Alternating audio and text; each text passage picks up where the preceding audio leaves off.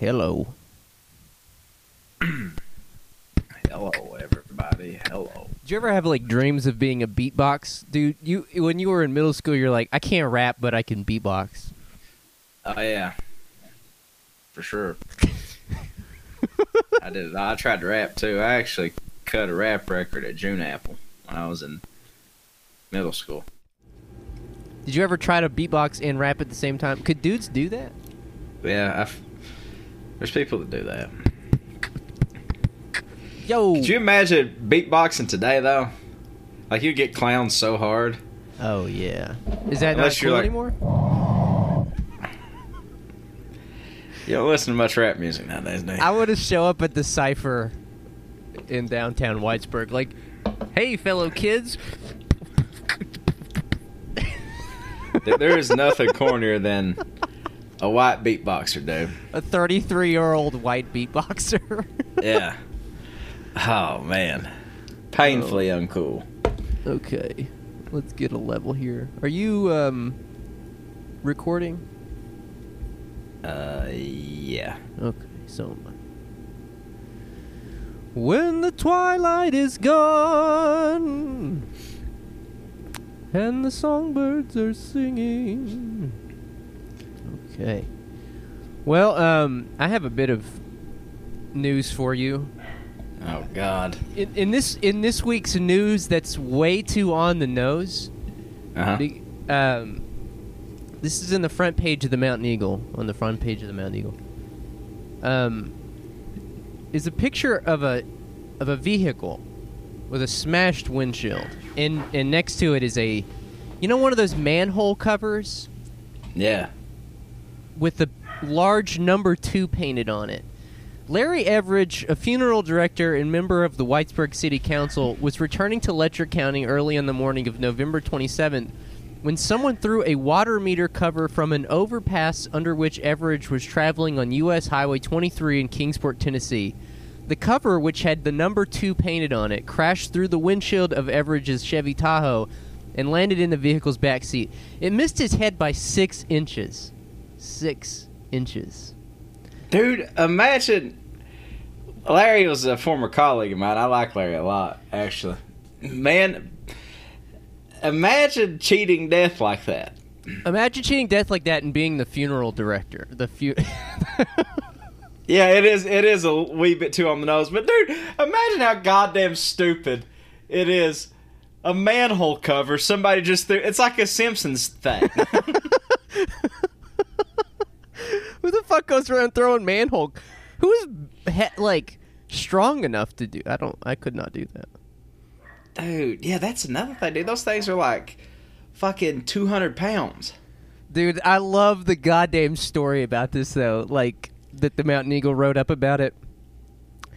I mean, you know that Sam Adams could not resist saying this in the opening sentence. It's just like... Well, how to say? Is Sam doing like the in Cold Blood Truman Capote thing? Yeah, dude, look. Listen to this sentence. Whitesburg City Councilman and funeral director Larry Everidge nearly ended up on his own embalming table after someone threw a 40-pound manhole cover through... Sam, shut the fuck up. Nearly landed on his own embalming table. I wonder what Larry thought the fuck happened. Well, that's got to be like a jarring experience. Like, that goes through and you're like, what the fuck? And you just look back there, it's a manhole cover. Everidge, a Vietnam veteran, said his first instinct was to keep driving and get out of the danger zone. Dude, that is another thing to think about. Larry has like flashbacks and stuff, man. He has like severe... Damn. So like that is like the cruelest thing to have to happen to a guy that spent his like teen years in a fucking jungle. I read that. I mean, there's so many details that make it so on the nose. He's funeral director, manhole cover being thrown, and furthermore, the number 2 painted on the manhole cover. What does that signify? Who receives number 1? That's what I want to know. Maybe, okay, I got a theory. Maybe somebody was trying to systematically take out the Whitesburg City Council with manhole covers, and number 2 just refers to the seat that Larry held. So somebody needs to check on Derek Bartow. That would be an excellent... Maybe he got number 1 dropped on his head. No, this could be Sam Adams' Truman Capote breakthrough. We have a true crime scenario here. Someone is out to kill the other city council members, the other Whitesburg City Council members. That's the most... That's among the most insane things I've ever heard. Not that people are trying to kill the Whitesburg City Council. That makes sense. But in this fashion... Imagine being able to throw a 40-pound manhole cover. You know how, like, in...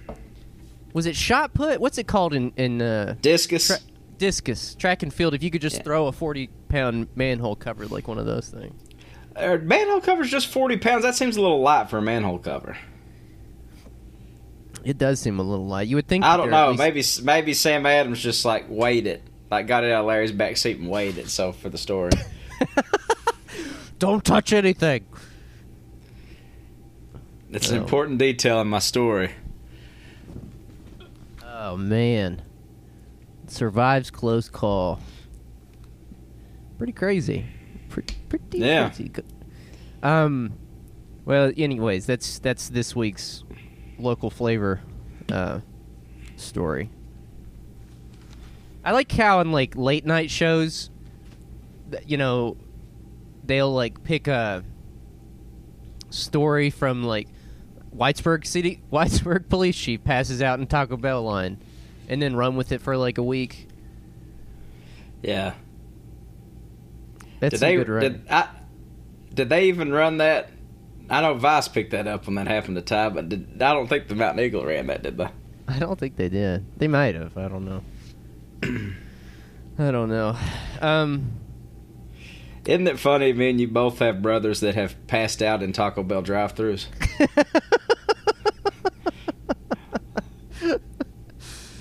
Like, that's the hallmark of disease, you know what I mean? Well, it happened again. I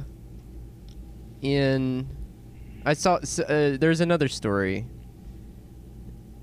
like it. Kentucky mayor falls asleep in White Castle drive-thru. I don't know. I mean, I get it. I get it a little bit. You know what I'm saying? I understand. You get there, you fucked up, you want to get some food, the line's long, the AC's on, you got it in park, you just kind of nod off a little bit. It does. You can see how it's feasible, yes. Yeah. Well, I'm assuming that you all tuned in this week to hear the True Billy take on the Ron Howard cinematic feature film Hillbilly Elegy. A Beautiful Mind. A Beautiful Mind. This week we're starring talking Russell Crowe. Was that Russell Crowe? Yeah. Yeah, Ron Howard also directed that Solo movie about the young Han Solo. Really? Yeah. What else? He's got Apollo 13. Frost Nixon, which is great. Frost Nixon's Nixon. a good movie. He's got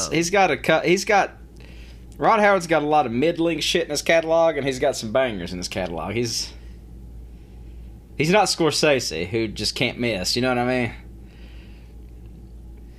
I wondered about that, because there is that scene in Hillbilly Elegy where JD, meets his new stepdad, and his new stepdad has a framed poster of Casino. And, you're supposed to think that the stepdad sucks, that he's a bad stepdad. But if you had a stepdad with a framed poster of Casino, I mean, what is he trying to tell us there? Is that a slight against Scorsese? I don't know. My first thought was it might have been one of those things, like, you know how in The Hills Have Eyes, there's a Jaws poster on the trailer, but it's, ripped in half? Oh, yeah. And it was I think it was Wes Craven's kind of jab at Spielberg. Yeah.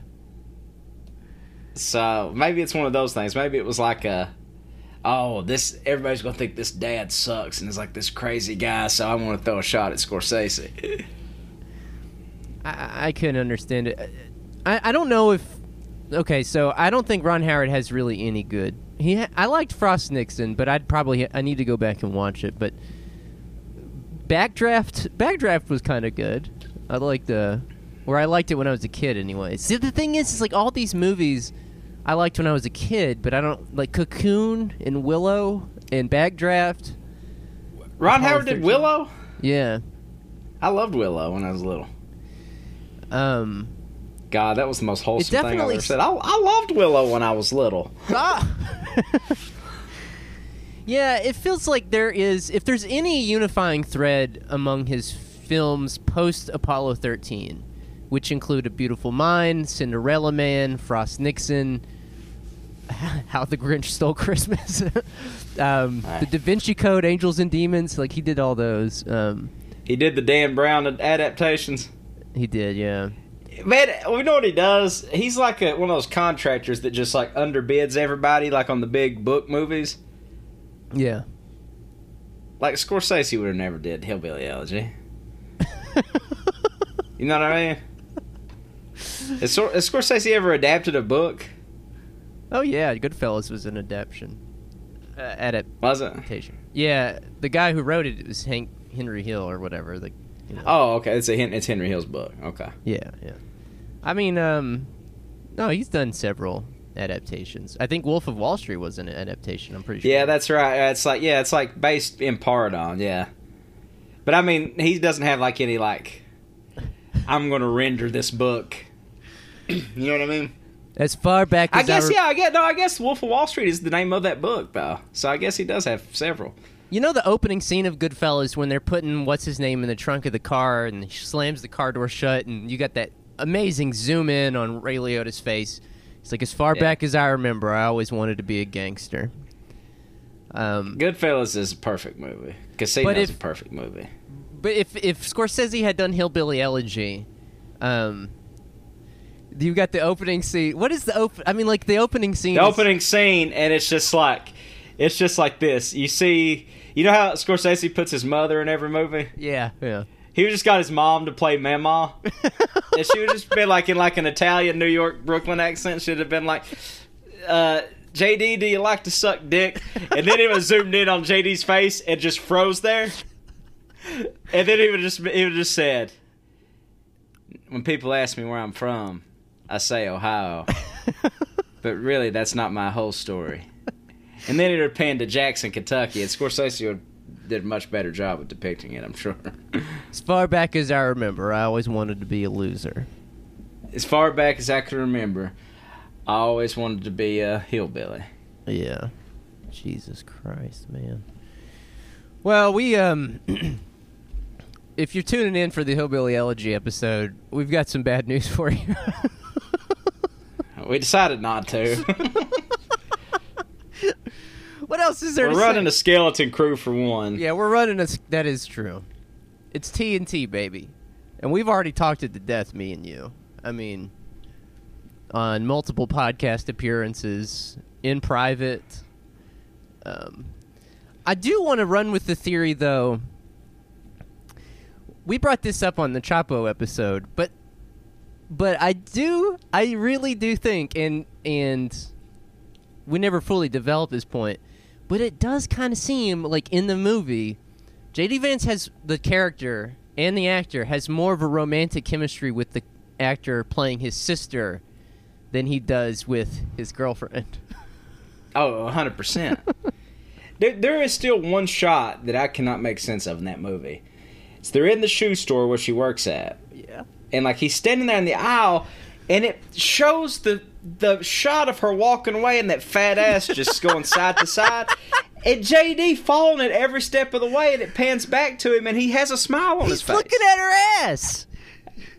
Dude, you know what I have to think? I have to think that was like a Ron Howard joke. Like, oh, fuck your sister, fuck your cousins thing. And he threw that in there as kind of an Easter egg that's like actually a hillbilly joke. Oh, my fucking God. Because I didn't read that scene any other way than the guy wanted to fuck his sister. I'm with you, man. I'm with you. There was no romantic chemistry between him and his romantic partner but there was something between him. Yeah, he just yelled at her a lot. Yeah. Usha, what'd I do with all these fucking forks? What I do with all these? And then like, yeah, and then it's like, he's like at the barbecue. He's like, she's like just being like a very sweet partner and like, hey, is there any way I can help? Can I come home and like stay with her while you do your interview? You don't fucking understand what you be getting into, Usha. You just don't fucking understand. It's like, God damn, dude, just try to be helpful. Yeah, the more I thought about it, after we had talked about it and after we had watched it, the thing that I find so fascinating about it is conservatives spend so much goddamn time talking about how soft Americans have gotten, how we're all so snowflakes, the libs are snowflakes. We want to talk about our trauma. We want to talk about our triggers, PC this and that, safe spaces. And the entire film was a guy bellyaching over how hard he had it in life. And it wasn't even that... I mean, like, on the grand scheme of things, on the grand mosaic of American life, it wasn't even in, like, the top 5% worst American experiences. You know what I mean? Like, it was... And furthermore, it was very obvious that he had retconned quite a bit of it to fit into this very specific sort of... 100%. Dude, it didn't even chart in the top 5% of hillbilly experiences. Dude, I went to high school with guys that, like, were working on a job site and would take a goddamn coffee pot, scoop up, like, fucking porta potty water, and, like, boil down 80s to, like, shoot up on the job site with. Oh, yeah. Like, that's hell. You know what I mean? Oh, yeah. This motherfucker never even had an opioid addiction. And from what I could tell, only his mom had one in the story. Like, nobody that was, like, his grandparents or anybody that was, like, instrumental in it or something. I don't know. Right. It's just, it feels like, I'm not discounting, his working class bona fides or whatever, but it's just, like, in terms of, like, compelling, like, oh my God, harrowing, like, experiences, even for, like, the demographic, it doesn't even chart. Yeah. It was a big whine fest. That's all you can really say about it. It was someone just fucking whining about how hard they had it. It's like, shut the fuck up, man. No one cares. Yeah. Yeah. I don't know. Well, anyway, I want to say this. I want to make a pledge here that we just never talk about this guy again. And we've said this several times in the intervening 4 years since we started this thing by talking about this guy. But I would just like to heretofore say that, like, we're not going to deal with this anymore until, like, maybe he comes out with Hillbilly Elegy 2. This time it's personal. And Michael Bay does the film adaptation. Oh my God. That would be a good movie. And it's him just going back to Jackson and killing all those guys that tried to hold him underwater in the first scene of the movie. That's right, motherfucker. I am from Ohio, bitch. My dream film we should make is to just do like a hodgepodge of Appalachian movies, or just movies set in Eastern Kentucky, and like all the universes collide. So we go get like Liam Neeson, we go get Steven Seagal, we go get whoever played J.D. Vance, yeah, and we just like and it's like a Hunger Games thing. Yeah, you put them in a yeah. I think that sounds good. Put them in like a. Go ahead. Go ahead. I'm sorry. No, you go ahead. Nah, like a Mad Max Thunderdome type situation, but with all that's what I was. Yeah. Yeah. The thing about this movie is that 5% of it takes place in Appalachia, and even has anything to do with stereotypes or any. I mean, like, once again, I don't really give a shit about any of that. This movie could have been the most offensive, insulting, stereotypical, whatever, and that would have been pretty low on my list of objections to it. I feel like. Oh, dude, I don't care. Yeah, I don't care about any of that shit. Yeah, it's whatever. But this movie didn't. That was even... one of those common. I'm sorry. There was one of those like common things where like people were saying, "Oh, it's not his politics I'm challenging on this. It's like his misrepresentations of the Appalachian people." 4,000 likes, 1,600 retweets. No, who cares, dude? Like the hillbilly like caricature shit is all over pop culture. You can't watch The Simpsons without seeing that. You know what I mean? Like that's like that chart's extremely low. It's very low-hanging fruit. I mean, it's literally... Yeah, you need 2 brain cells to be able to put 2 and 2 together about that. It requires no analytical critique or anything. Yeah. Also, it's just pussy shit. Yeah, it's really funny. The film didn't deliver that. And so there's an entire industry of people who, like to sort of, decry that sort of representation in film. Maybe even early on we fell into that category. I don't think so, but maybe. We may have been the progenitors, but like the cool guys we've moved on from that to contrarianism. Yeah, that's exactly right. Doomer cringe contrarianism. All right.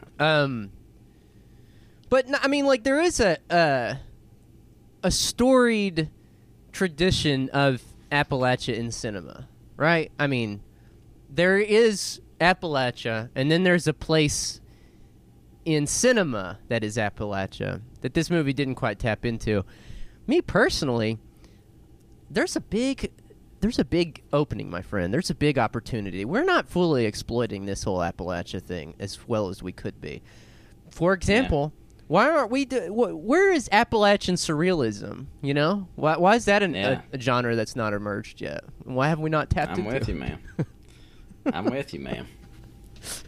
I'm with you. Yeah, it's there's a whole other level of exploitation we should aspire to.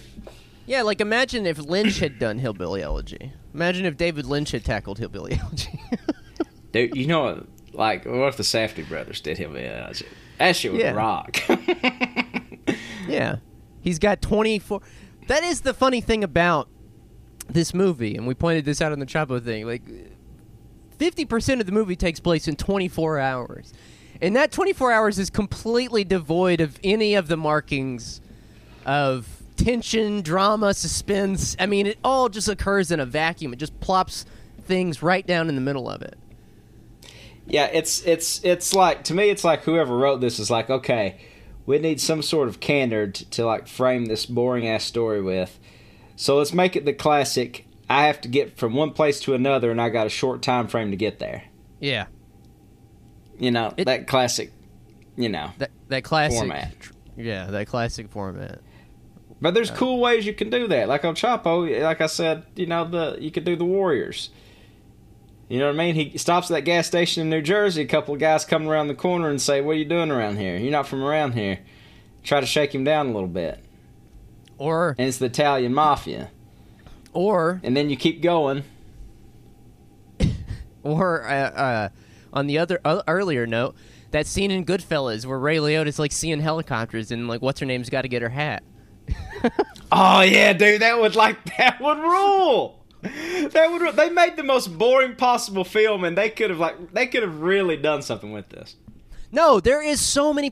This is the thing I kept coming back to when I was watching this movie. Why the fuck did they stay so? Why did they adhere so strictly to the source material?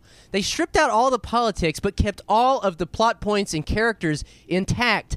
And it makes no sense. Leave out the JD character, or if you're going to keep him, make him cool and likable, and then turn it into, 24 hours, got to get to the Roxbury or whatever. You know what I mean? Like, make it fucking interesting or something. Play around with the script a little bit.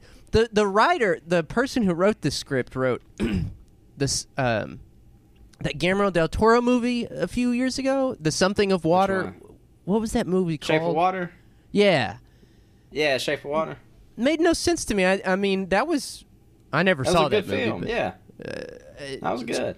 She also wrote like for Game of Thrones and stuff, so maybe that makes sense because Game of Thrones completely went off the rails. So kind of makes sense. The same person writes for Game of Thrones wrote Shape of Water. Yeah,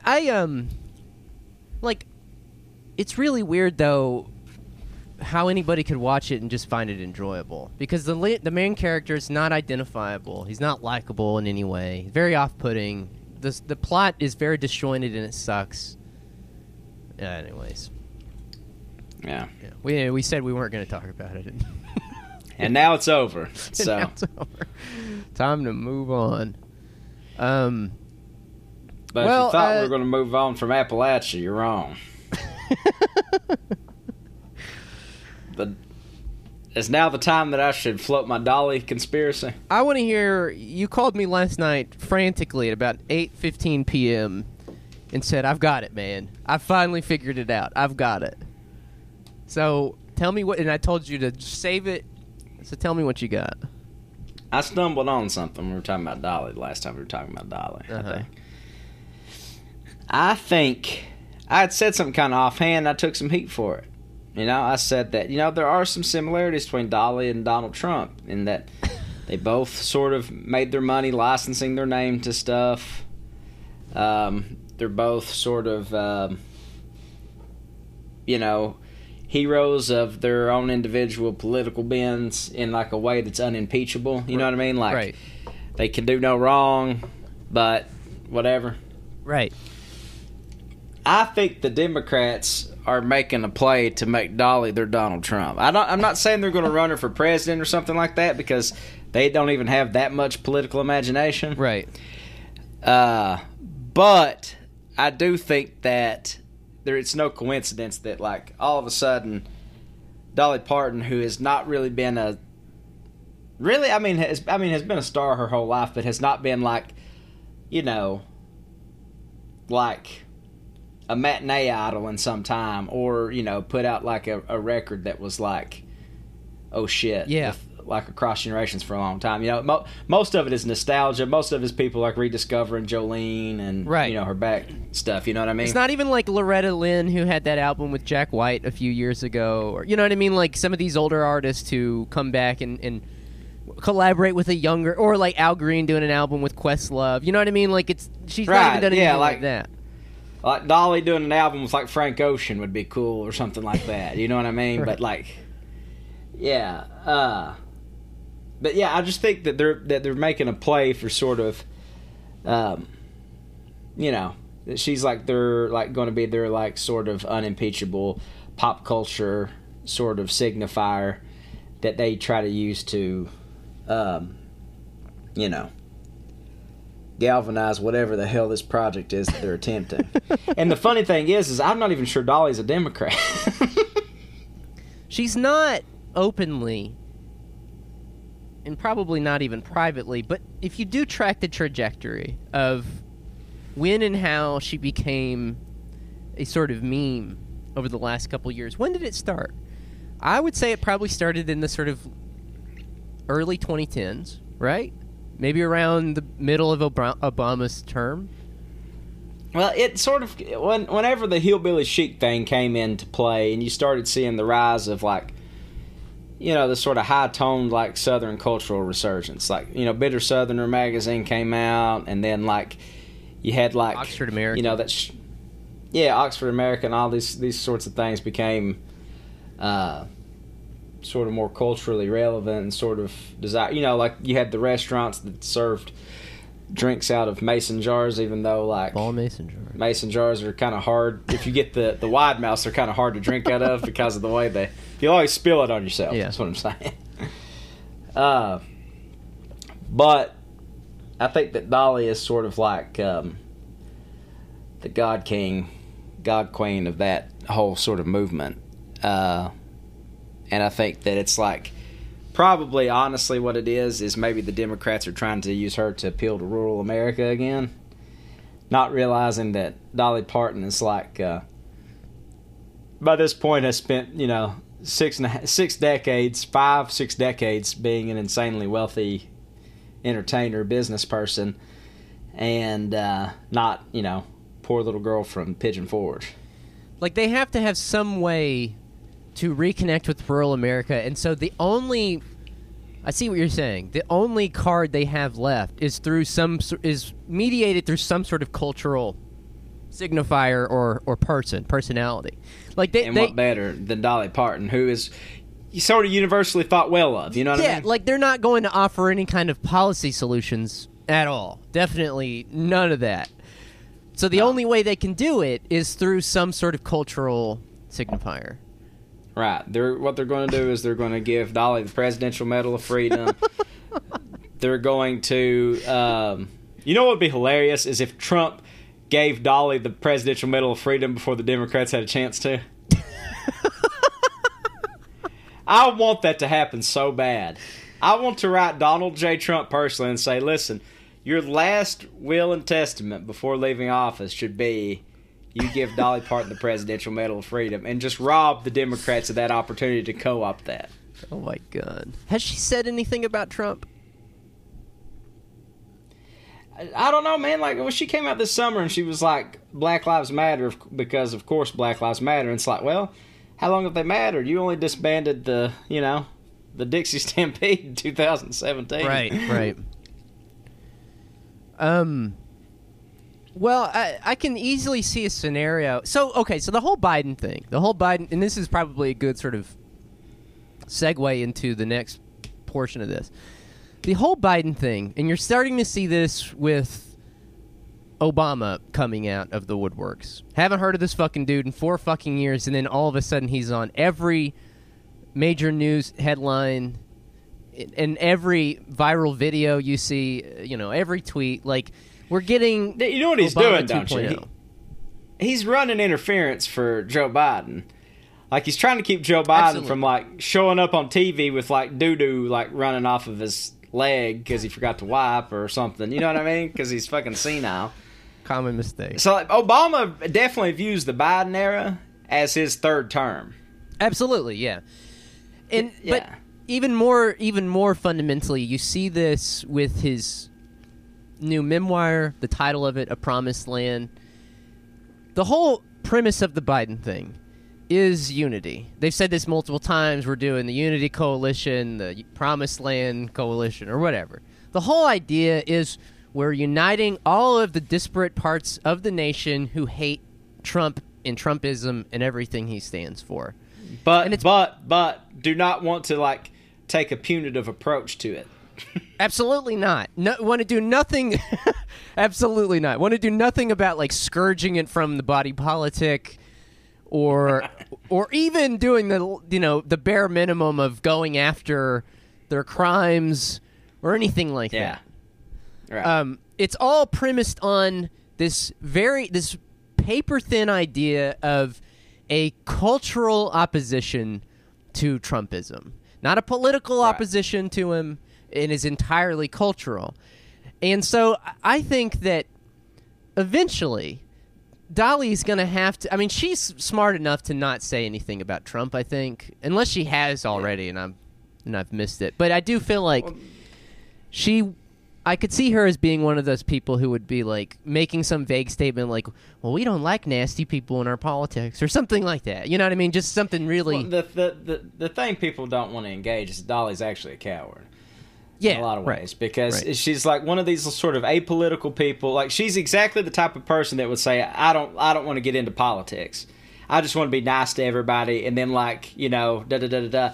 And then she cuts a check for an extremely small, comparatively, portion of her fortune, and people lose their goddamn mind. Yeah. Well, I mean, to me, she fits into this broad coalition, quite perfectly, of people who want to move on beyond Trump and think that it's behind us. You know what I mean? Think that we can piece together some sort of coalition here to reign for 1,000 years. When all reality, they're going to get rinsed in 2022 midterms and definitely in the 2024 election. I mean, unless the Republicans can't get their shit together and they run someone like Marco Rubio, which is possible. They could fucking do what they did in 2012 and just run a milquetoast, just sort of candidate. I think what they're going to do, or what will gain steam, and I hope it doesn't because it's more sinister than Trumpism in so many ways, is I think the Josh Hawleys and the Tom Cottons of the world are going to be emboldened, and I think they will even manage to pull the wool over the eyes of a lot of people that might otherwise oppose them. You know what I mean? Like, I see people, like liberals, praise Josh Hawley for saying things all the time. I don't really know what to think about all that. This is a very relevant... I mean, like, if we're talking about J.D. Vance, J.D. Vance goes on Fox News, nightly and talks about how the Republicans should be the party of the working class. And on Labor Day, Josh Hawley and J.D. Vance and American Enterprise Institute and these people released this, statement about how the GOP should, start bringing working class people under its umbrella. So that's what they're going for. Whether it'll work or not, I have no idea. My hunch is that it might work a little bit. That you might have a small percentage of the working class who would be like, okay. But here's the rub. I think the working class people who actually buy into that bullshit will be people in, the trades like oil drilling, pipeline, pipeline laying pipe. Yeah. Coal mining, those jobs that require a certain degree of skills, and they are dangerous. Right. But they require a certain level of skill. Sort of gendered, masculine, skilled labor that's pretty well compensated comparatively. Exactly. Gendered, masculine, skilled, and more importantly, in their schematic, noble labor. And so you see this even in Hillbilly Elegy, in the movie and the book. They don't think... their idea of the working class is one small sliver of the working class. They are not talking about, grocers. They're not talking about shelf stalkers, not stalkers, or gas station attendants. You know what I mean? Or waiters or low wage, like service economy type work.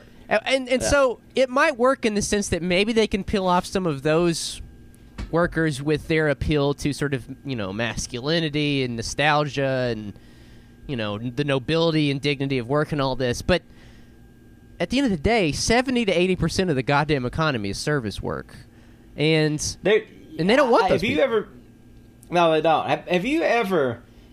If any political economists are out there, any politicians are out there that are interested in starting a movement, what you need to do is show up at the Whitesburg BP at around midnight when third shift is getting ready to start, second shift's letting out.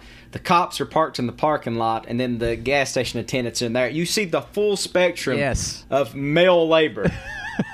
You know what I mean? Yeah. And I can see how the guys that are like working at BP that are like doing like, stocking shelves or working the register or whatever, like sort of, like aspire to like have one of those other two jobs or something, because of that sort of masculine pressure. Yeah. And all that kind of stuff. And I say that because I've been in those situations before. Yeah. And it's an interesting case study. But yeah, the people the GOP are targeting are not the guy behind the register. No. It is those guys out in the parking lot. It's the guys walking in there with like coal dust all over their face. Yeah. I mean, in some respects, they've already succeeded in doing that. I mean, the Friends of Coal campaign was the perfect example of that. Yeah. It was an attempt to unite one sliver of the working class with CEOs and bosses at the expense of the rest of the working class: nurses, teachers, service workers, etc. Right. So in some ways they've succeeded in that, but whether it'll work on a mass scale going forward, I don't know. I really don't know. I mean, I kind of am of the opinion that guys like Josh Hawley and J.D. Vance are extremely uncharismatic. Like, you can use all this rhetoric all you want, right? You can say all this about like, oh, the GOP needs to be the party of the working class or whatever. But at the end of the day, the people saying that, look who's saying that: Ted Cruz, Josh Hawley, J.D. Vance. Not exactly a who's who of like charismatic, likable people. Cruz narrowly beat Beto O'Rourke. Right. You know what I mean? J.D. Vance just laid a fucking egg with this movie everybody got fucking hard in the pants about, and then fucking Josh Hawley's just out here acting like he's blazing this new trail, but he's just an ambitious little fuck with zero charisma. Yeah. I mean, so for that reason, I kind of feel like the Republicans are just as frozen in place as the Democrats. Yeah. It's tempting to think that their political project is ascendant, just because of what we see right now, a mobilized base of Trump people who are very energetic and, like I said, mobilized and passionate about this. But also have created a problem for them. Yeah. Like, if you see, like, did you see the other day where the attorneys for Trump in Georgia are out here, like, holding these massive rallies, encouraging people not to vote for Perdue or Loeffler in the Georgia runoffs? Yeah. Yeah. You know what I mean? Yeah, their political project is just as riven with contradictions as the Democrats. In many ways. I mean, maybe not. Maybe it is a little... It does. I will say this. It does have a little more internal logic than the Democrats. The difference is that the Republicans have embraced that, whereas the Democrats are still in some form of denial. I mean, you know, I think maybe the best example of that... look at this. This is a headline in the New York Times. As we were just saying a second ago, Obama's been out there, you know, giving interviews left and right, you know, getting ready for Obama's third term, etc. This is an example of how they're completely incoherent, and they want two things that are inherently contradictory. Democrats should ditch defund the police and give Ocasio-Cortez a bigger platform, Obama says. Like, what? Like, I mean, say whatever you want about AOC, but she's one of the biggest advocates of, you know, some of these things like defund the police and stuff. Like, how does that square? How do you say? I mean, like, yeah, you know, it's the same thing when Biden won the primary and Obama made his speech and was like, "Congratulations to Bernie Sanders." You know, if I were running my campaign today, my campaign would have looked a lot more like Bernie Sanders. It's just like rhetorical gestures to try to, you know, prevent a mass exodus of like the Bernie left from, you know, the party faithful. And like you're right, in practice it just makes no sense, because let's give somebody a bigger platform, but like let's just shut up about everything they believe in. It's a rhetorical gesture to make the left feel like they're included. Yeah. But it has nothing behind it. I mean, in that same interview, Obama said, what did he say? We should ditch catchphrases like defund the police. He says, if you believe, as I do, that we should be able to reform the criminal justice system so that it's not biased and treats everybody fairly, I guess you can use a snappy slogan like defund the police. But, you know, you lost a big audience the minute you say it, which makes it a lot less likely that you're actually going to get the changes you want done. I mean, my personal thinking on this is not entirely coherent. I myself am not sure. I mean, because I work with a lot of people who are impacted by the prison system, and I know how scary the idea of full abolition is to a lot of people. But the way I see it is that people like Obama and AOC and Bernie, they're not supposed to get out there and tell you what you can't have. They're supposed to get out there, and if there is a loud enough chorus of people saying something like defund the police or drastically reform how we do policing in the justice system in this country, their job is to channel that anger into change and mobilize it, exactly. And what you're seeing now, and what you're going to see the next 4 years, and what I experienced the entire 8 years of Obama's presidency, is that the Democrats exist exclusively to keep the left at bay. They really do. I mean, I know that it's a cliche thing to say, but there is a contradiction there that the left is going to have to resolve, and we pointed this out a few weeks ago. You can't simultaneously know that the Democrats do this intentionally to keep the left at bay, and then every 4 years say, well, we got to vote for them.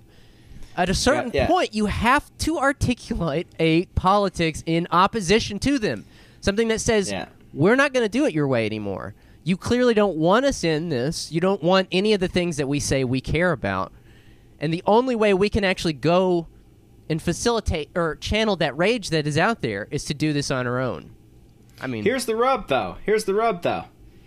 Had not Donald Trump been in office, had just Mitt Romney been in office, or just some normal Republican had been in office, there wouldn't have been this Save the Republic outcry. Yeah.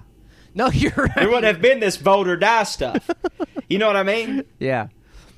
So, like the Democrats wouldn't have been full on, like, this is the most important election of our lifetimes or whatever. You know what I mean? But they would have been more or less fine if Biden lost to Mitt Romney. Absolutely. Trump bought them 4 extra years, man. If Jeb Bush had been, you know, he was the favorite going into the primary in 2016, if he had somehow won that and was president, you're right, they would have nothing to offer, and they would just take the L. They would offer some up. They would probably offer up Biden, just the same that they did in 2020, but they would take the L and be like, well, we tried, just like they did with John Kerry in 2004.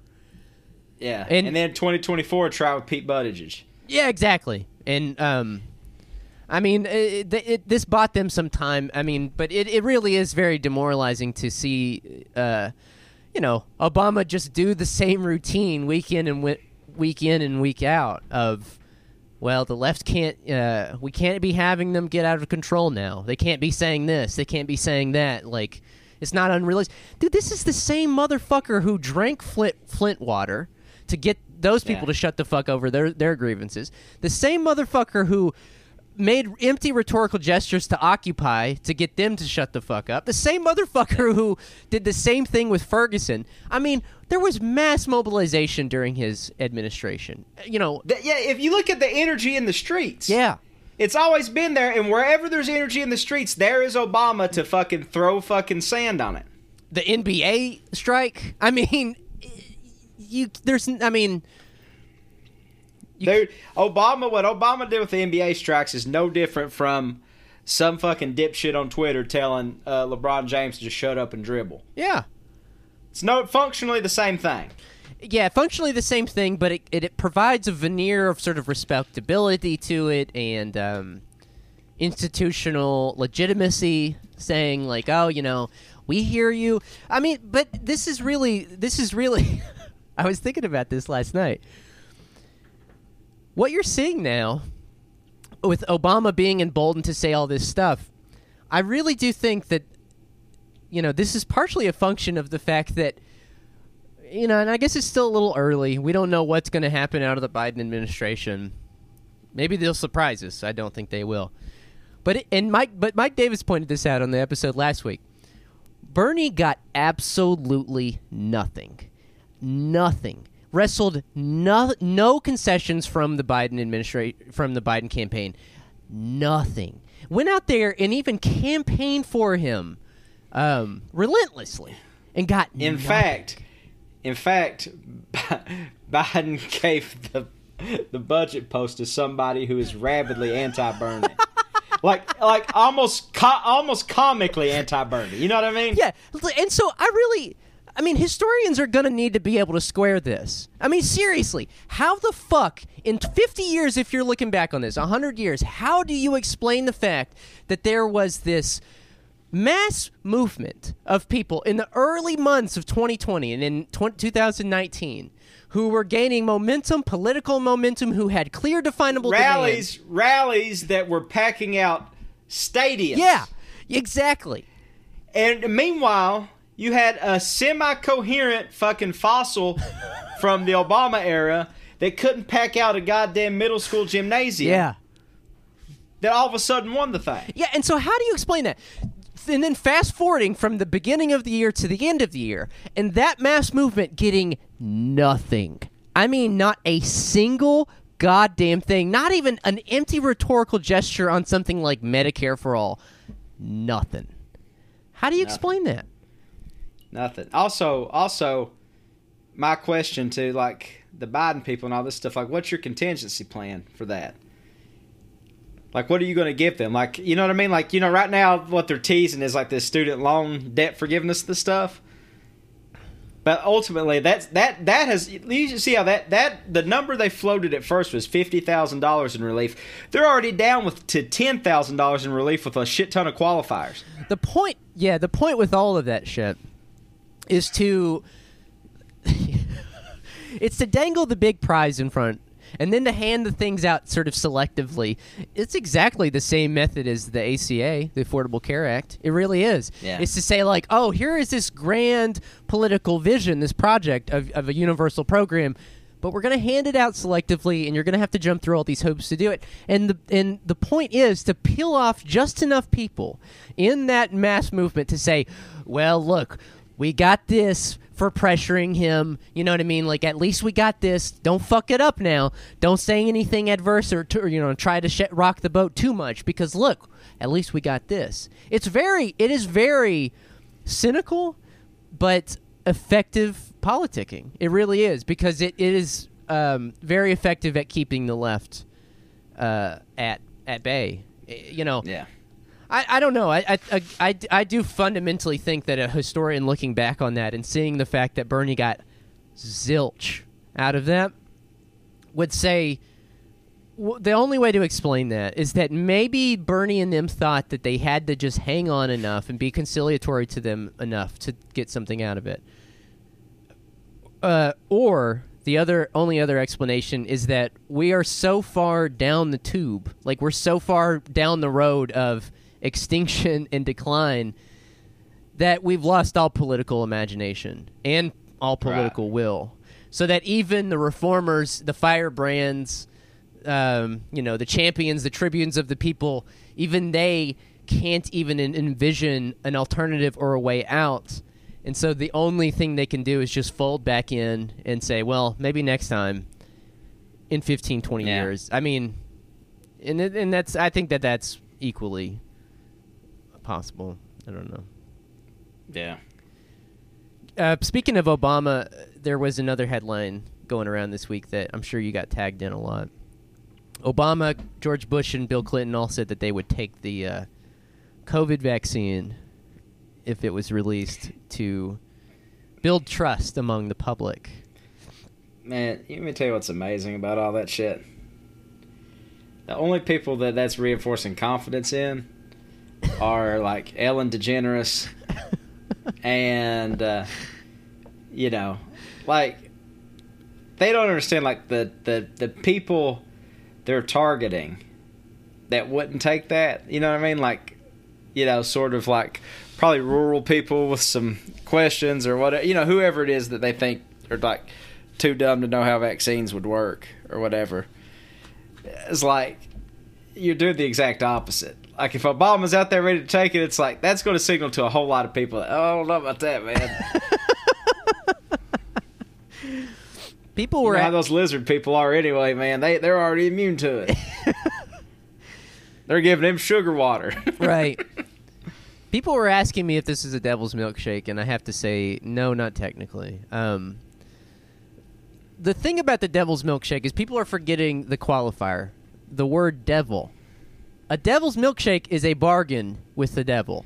Now, you did point out on Twitter, there is one bargain they are making here. You made a very funny point. They could be the 1 in like 1 millionth people who get Guillain-Barré syndrome. and then everybody's head just explodes like, whoa, I'm not taking that shit. And it derails the whole vaccination program. Sets it back 10 years. Yeah. I guess that would be a bargain with the devil, but you really think they're going to let Obama take a vaccine? I mean, like, no. I mean, they're not going to risk that. The devil's milkshake has to be sort of also kind of spontaneous. You know what I mean? You have to see the fire in their eyes to be like, fuck it, I'm doing this. Yeah. No, it's not like oh, there's a vaccine that's coming out in 3 weeks. I'm going to take it publicly on national TV. Yeah. It's like, oh shit, they're bitching about this, that, and the third. Well, I got to get up there and like squash that out. Yeah. And so I'm going to go take a sip of this lead water. Yeah. You know what I mean? Yeah. Which is a very different thing from bathing, cooking, and drinking that shit for 20 years. Exactly.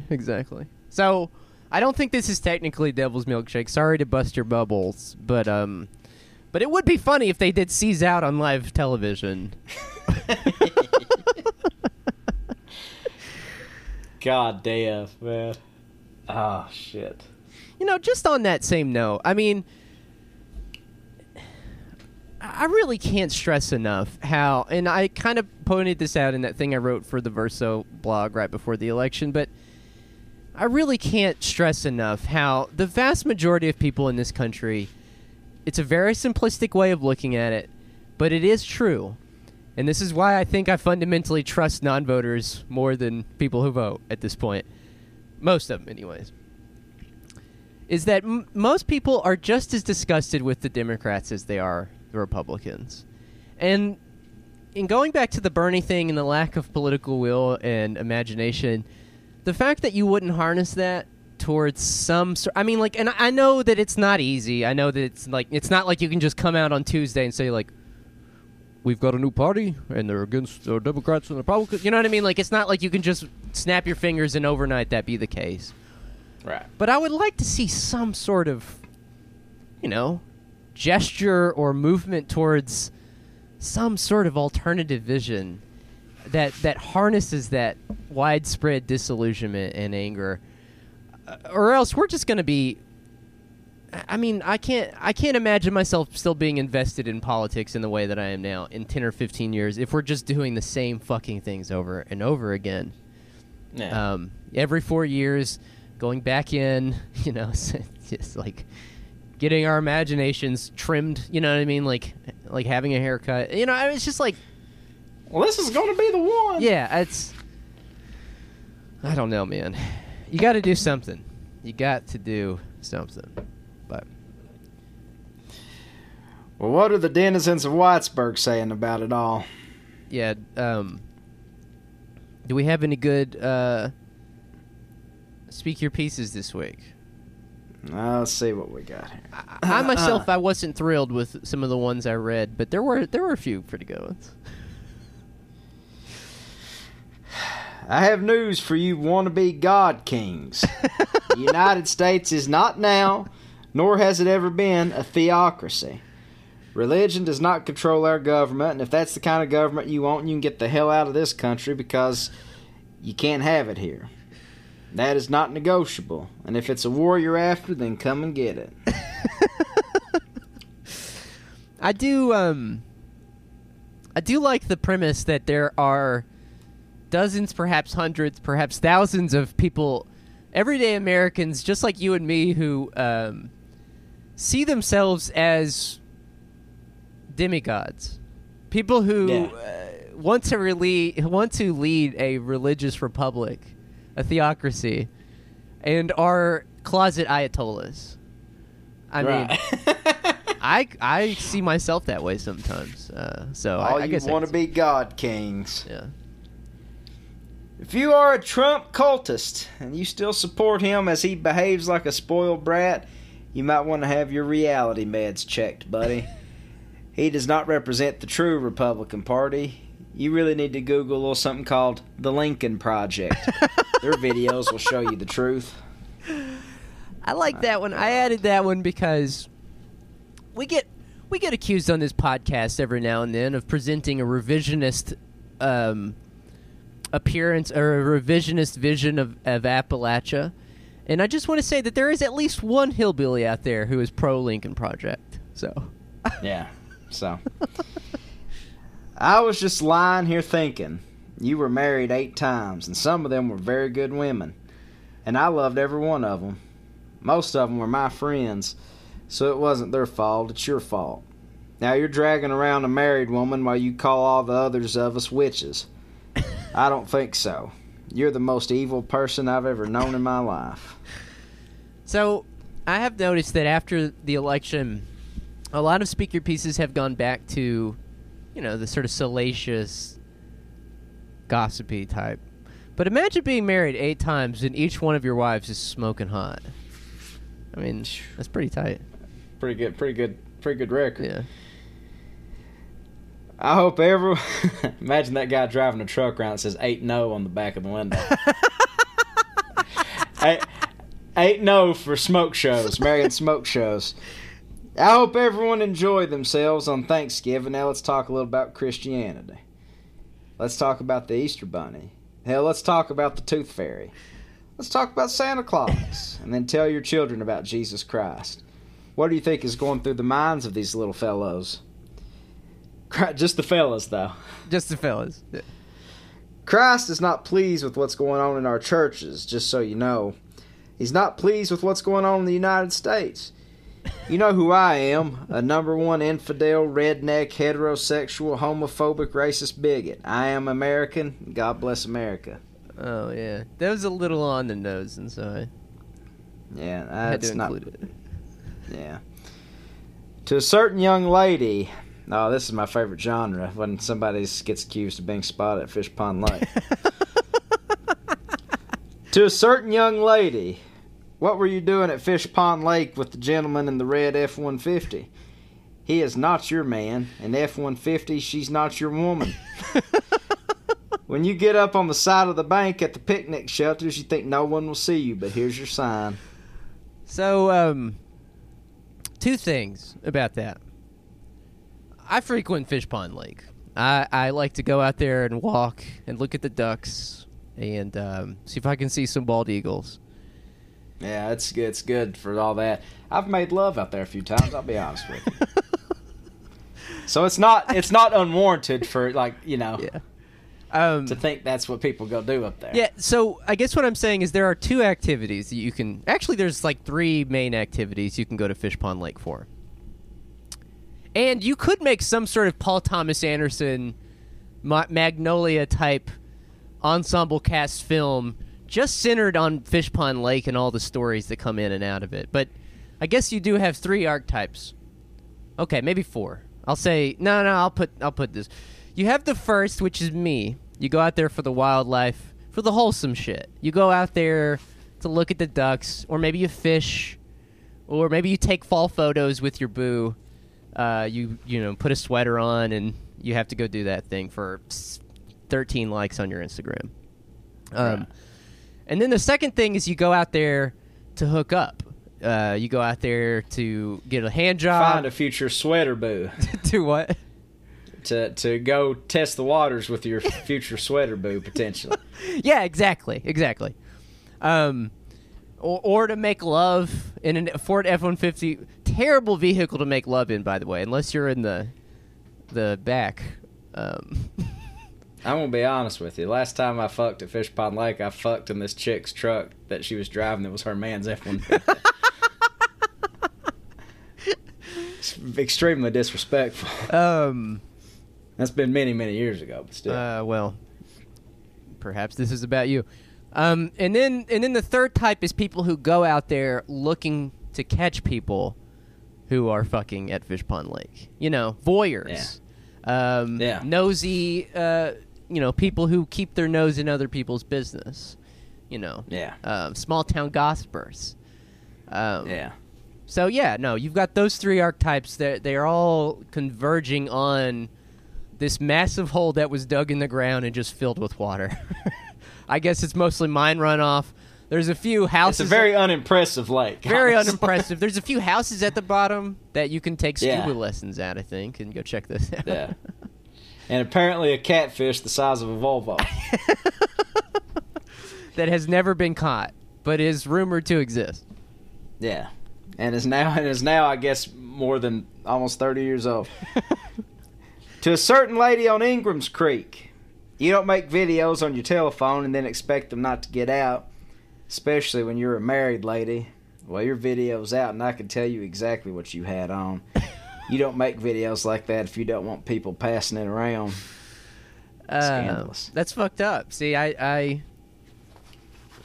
a no-no. You don't want to pass around somebody's private video. That's why we have revenge porn laws. That's right. Dear Speak Your Peace, Joseph Robinette Biden might get to be president, but that doesn't mean he'll have an army. All it'll take is one general thinking he stole that election, then he will have no army. Yeah, okay. That's a really hilarious idea. I mean, that is the thing that the Trump people... I mean, because, the funny thing about the challenge the election thing is just how neutered it is, how, sort of impotent it is that they, figuratively and literally in the person of Rudy Giuliani. You know what I mean? Yeah. If that's the head of your election challenging thing, you're already impotent out the gate. You're way behind the eight ball. Right. But also, it's really funny that there was this vision there's this image over the course of the Trump years that the Trumpers were these, vicious, right-wing brown shirt street thugs who were going to, fuck people up in the streets. They were going to launch a coup or some sort of right-wing beer hall push. But at the end of the day, they just want the lawyers to do it. Right. This person is now saying, well, we're not going to do it, but if one general, that's all it took, decided that the election was stolen, which is really hilarious because that's not at all. I mean, like, the entire army, you think the entire army would just be like, all right. Yeah, all right. Let's do what this one 78-year-old fossil says. Yeah. Oh, shit. I'm going to take some fertilizer and put around these blackberry briars on these old strip jobs and see if we can't bring them back to life. I'd like for others to jump in and help me if you would. Let's see how it works. Have a nice day. That's a good, wholesome one. I agree with the caller who spelled out the problems of overpopulation. This one's insane. So give credit to the president for putting over 250,000 Americans in their early graves with hundreds of thousands more certain to follow before Joe Biden steps in and puts a stop to it. A favorite in the liberal eugenicist category, for sure. Oh, yeah. Oh, yeah. Yeah. Well, is that it? Let's speak your piece for the week of December the 3rd, 2020. Yeah. Mountain Eagle, folks, it still screams after all these years. That's right. More or less. More or less. It screams in agony. No longer screams in opposition, but in agony. Yeah, well, that about covers it for this week. Sorry we did not give you your fabled Hillbilly Elegy episode. These are the dog days, my friends. You're getting Terrence and Tom, Skeleton Crew, TNT. We're just barely holding it together. Here's the dog years, people. We'll be back at full strength soon, but we're like your favorite football team that's injury riddled. Right. It's like our star quarterback's out, our free safety's out. That's right. We're struggling. Yeah. But thanks for hanging in there with us. Obviously, we couldn't do it without you. Thanks for making us the 200th most popular podcast on Spotify. Comedy that's podcast, big news. I guess I should say. Yeah. That means there's 200 other podcasts or 199 other podcasts out there funnier than us. So, I agree with that. I guess I agree with that. We're about solidly rated there, yeah. Yeah. I'm about a 200 guy. Yeah. Yeah. You know, it's not unimpressive, but it's not impressive either. It's just yeah, it is what it is. It's like you said yesterday. It's an accurate ranking, an accurate rating. Yeah. We're just solidly rated, man. That's right. And also thank you to all the people who got my band Tenure over 11,000 streams. That was pretty tight. I did not expect that. What's that going to yield for y'all? About $6? We got about probably $2.34 off of that, and so nice. But that's okay. That's okay. But go and stream us on those platforms, both Trillbillies and Tenure, and if you want to, help us pencil whip those numbers a little bit, pad those stats out for next year. For next year's Spotify Wrapped. But also, if you'd like to support us on Patreon, you can do that. Please go to www.patreon.com/Trillbilly Workers Party. And you can get all kinds of great content there. I will say the old premium episodes, like premium episodes 20 through 60, well, through 90, really. Okay, there's some really good old premium episodes I like to pull up every now and then to get a good laugh. That's right, I listen to my own podcast because I'm a solipsistic, egomaniacal... Gotta keep those stats padded, baby. That's right, that's right. No shame in it. Yeah, but there's a lot of good content there. We have a lot of content. We have over... 400 episodes at this point? Or over 300 or something? So, that's a lot of shit. We've got quite an imprint. Quite an imprint. So, Go check it out. Work your ways through the back catalog. And, yeah, tell us what you think. Yeah. Also, if somebody can find the episode where we are accused of saying that everybody in Eastern Kentucky is either socialists or conservatives. I see that, brother. I have no recollection of saying that. It's the most asinine thing in the world. I have no recollection of that either. If I did say that, there's a good chance I was huffing glue before we recorded. It gets thrown around a lot when people are trying to argue online about rural America. They attribute this quote to us. No recollection. Please stop. Asking you to stop attaching us to that. Because it's definitely not true. There are many liberals in Kentucky. We call them y'all stars. They love mason jars. More than a few. And they love singing songs like Shady Grove to castanettas and calling it politics. Right. Yeah, I don't. It's just on the face of it, it's just not true, and I don't think anything that we've said would reflect that. But maybe I'm wrong, and if so, I'll eat crow. But in the meantime, dude, I'm sure we said it. We definitely said it. It sounds like something we would say. It sounds like an episode 4 thing to have said, though. Yeah, I think you'd be surprised. I bet it's like an episode 107 thing, and sometimes when you get. So the thing is, Tanya might have said it under duress. Yeah, this is the thing. Like, we do this live improv, no planning, and when you're in the middle of making an argument, you'll say fucking anything to prove your point. Yeah, if you get caught on your feet, man, you'll say fucking any goddamn thing. Yeah, so I appreciate being someone's proxy in an argument, but also it is false. Yeah, it's just. Not true. Yeah.